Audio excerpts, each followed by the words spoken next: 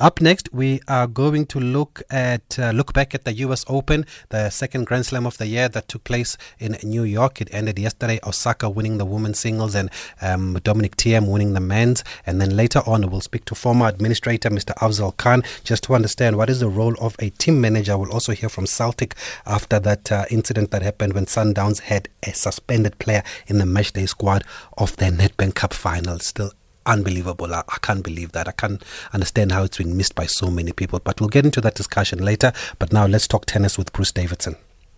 At SAFM Radio and at Thabiso Mosia on Twitter. Let's bring him back on the line. Tennis analyst Bruce Davidson joins us. Bruce, good evening. Thank you very much for speaking to us on SAFM again tonight. Thank you so much, Thabiso. Good to be on the show, and hello to the listeners. Thanks, Bruce. Let's start with the men's singles. Did the best man at the tournament win it for you?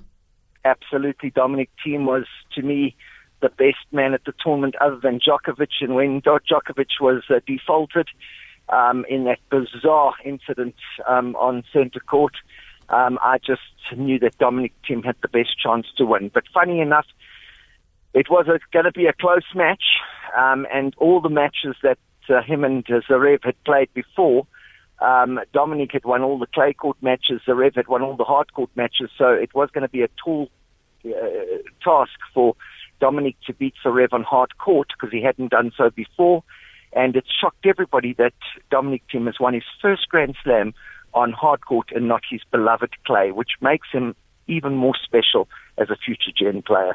On that note, Bruce, this is not the first time. You actually tipped Dominic Thiem on our show when we spoke to you 2 weeks ago. You said outside Djokovic, he's the guy that we must watch.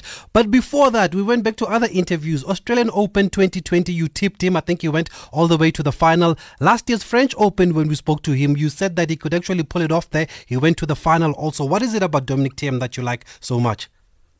Well, Dominic Thiem is an all-rounder player. You must remember that over the years, there's been very few players that are all-rounder players. Roger Federer is an all-rounder player where he attacks the net. He's able to play from the baseline. And Djokovic is the same. So those all-rounder players have a definite advantage. One of the few players that isn't an all-rounder player is Rafael Nadal. So he dominated on the clay because on the clay you don't come to the net that often. You play from the back line. But in order for him to win, Wimbledon and for him to win the Australian Open and the US Open, Rafael Nadal had to become an all-rounder player. And Dominic Thiem, when he was brought up by his parents in Austria and he was brought up on the clay, they taught him how to be an all-rounder player. And I believe that he's got that game that's going to take him to world number one. And funny enough, I always thought he was going to be like a Rafael Nadal and dominate on the clay. But now that he's got this all-rounder game and he's won on the hard court, his first Grand Slam, I think he could very well be like a more Djokovic type player, more Roger Federer, where he's able to play on many surfaces. Is this a big mental breakthrough for him?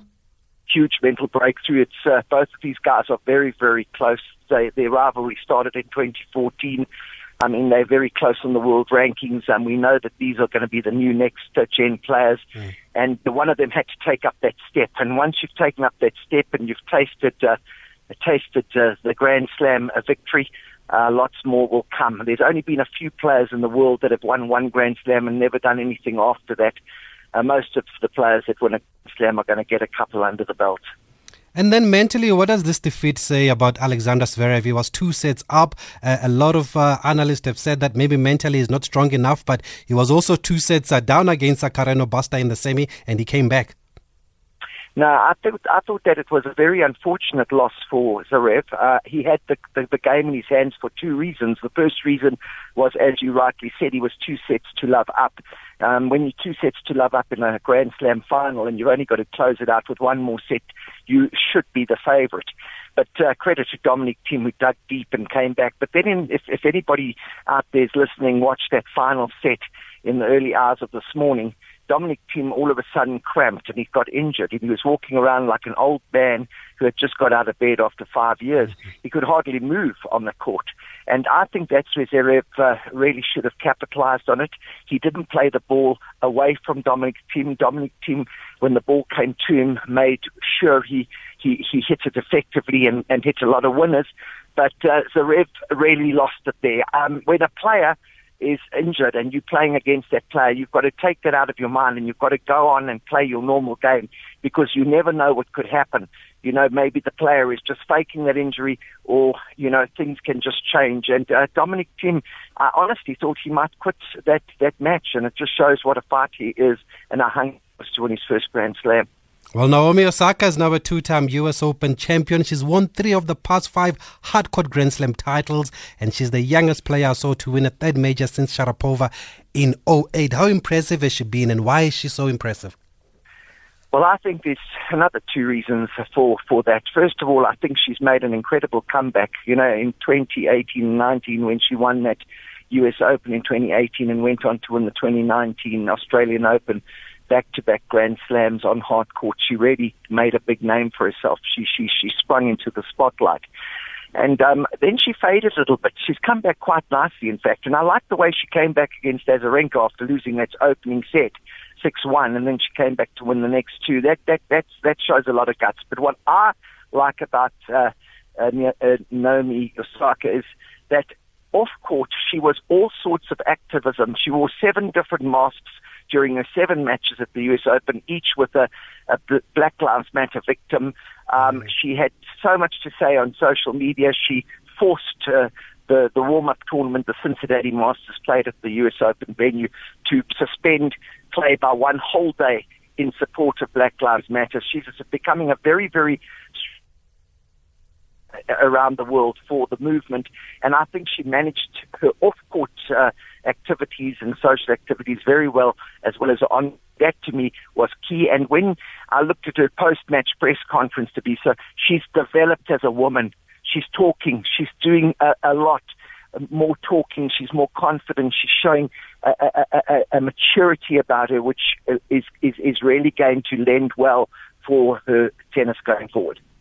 And she's been able to balance it on and off the court then, because people are asking, I mean, if she's busy making all of this, taking this stance about what's happened with the Black Lives Matter movement, can she really win a tennis tournament? And she's done that. Yeah, you know, I don't know who her boyfriend is. Maybe your producers can find out and you tell the but I was this guy's big. I mean, this guy is also a large vocalist off the court, and I think that it's her first boyfriend. Can you believe it? Now she's with this guy. He's got 2 million followers, I see, on Instagram.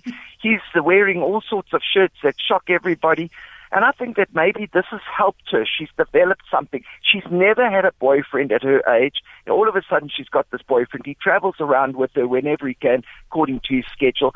And yeah, she's developing as a woman. And, you know, we're going to see a lot more of Osaka. I know her manager, Stuart Duggett, very well, and he said that this is only the beginning. We've seen comparisons have been made with her and Serena Williams. She was even asked about Serena Williams not making a stance about Black Lives Matter. Was that a fair question on her? No, I don't think it's a fair question on her. You know, we all got our opinions. Some of us are louder than the others.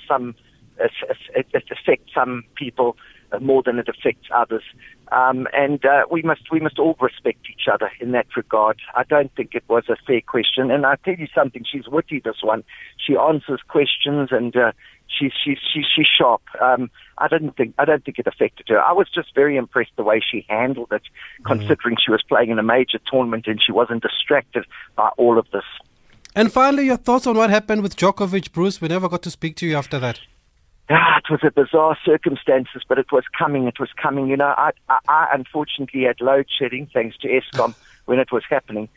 So I was on a WhatsApp call straight through to New York, speaking to Jeff Coetzee. We're sitting in the stadium, and we were just catching up, and he was watching the match, and all of a sudden he said things are happening on this court, and he said Djokovic is in trouble. And then while this was all happening, he was telling me that how I'd been watching Djokovic throughout the Cincinnati Masters and then the earlier rounds where he was losing his temper, hitting a few balls around, and he said one day this guy's going to get into trouble. And not 2 minutes later, while we were still talking, and that whole incident was unfolding, he hit the ball and hit that linesperson. It was a long time coming. He's got that temper on the court. It's a little bit of arrogance. Some people love him, some people hate him because of it. But definitely, the rules are very clear. If you're going to hit a ball in anger in any sort of form, and you're going to hit any spectator or person on the court or umpire, whatever, ball kid, you're going to be defaulted. It's the only way to protect those people, and it's the only way to protect the players' longevity in the game. But I think this is a game change for Djokovic. It's going to take him a long time to get out of this. People are going to love him and hate him more. And, and he stormed out of the press conference. He didn't even have the press conference. He and very well written apology afterwards, but that was all scripted. I don't know if this is going to maybe affect Djokovic going forward. And I saw quite a few years left in Djokovic, maybe even taking over those records of Nadal and Federer. John McEnroe says he should embrace the bad boy tag. Do you agree with him? Well, the thing is, you can do it. I mean, but McEnroe's got a lot of room to talk. He was as naughty as I was when I was a kid. And, I mean, the problem is in those days you got away with it because there weren't all the television cameras, there wasn't all the Hawkeye cameras, and the game's changed dramatically. But I do believe that people can do that. I never forget, I was James Small, the rugby Stars manager, and I never forget what Ian McIntosh, as the rugby coach, did. He decided, because James was such a bad boy, to make him in charge of the disciplinary committee in the Springbok camp. Now, can you imagine James Small, probably the naughtiest guy, was now in charge of discipline. And all of a sudden, it just changed James Small. He just became this incredible headmaster that nobody knew existed. And finally, what are the players telling you about their experience at the US Open? I know you speak to a lot of the guys, and this was a unique slam. Absolutely unique. I've spoken to quite a few of them. It was very difficult for them. It was difficult to adjust to the new norm. It was very weird playing without any spectators.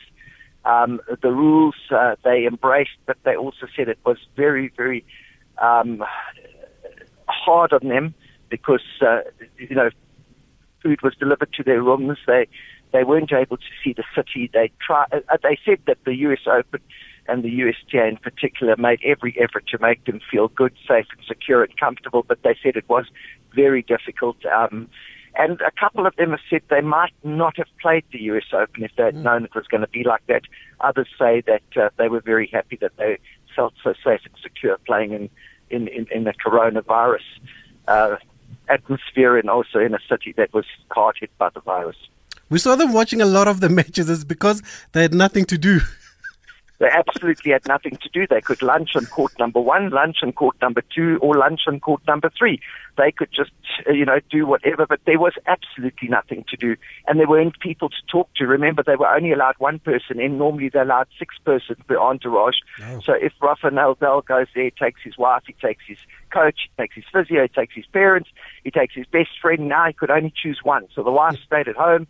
The coach obviously went. There was no physio there. It was very difficult on them. And, those type of things. And there was only 2 hotels that were selected, and you weren't allowed to go and visit the sites in New York. You came out of the courts into your secured bus into the hotel, and vice versa. You never got to see anything and go anywhere.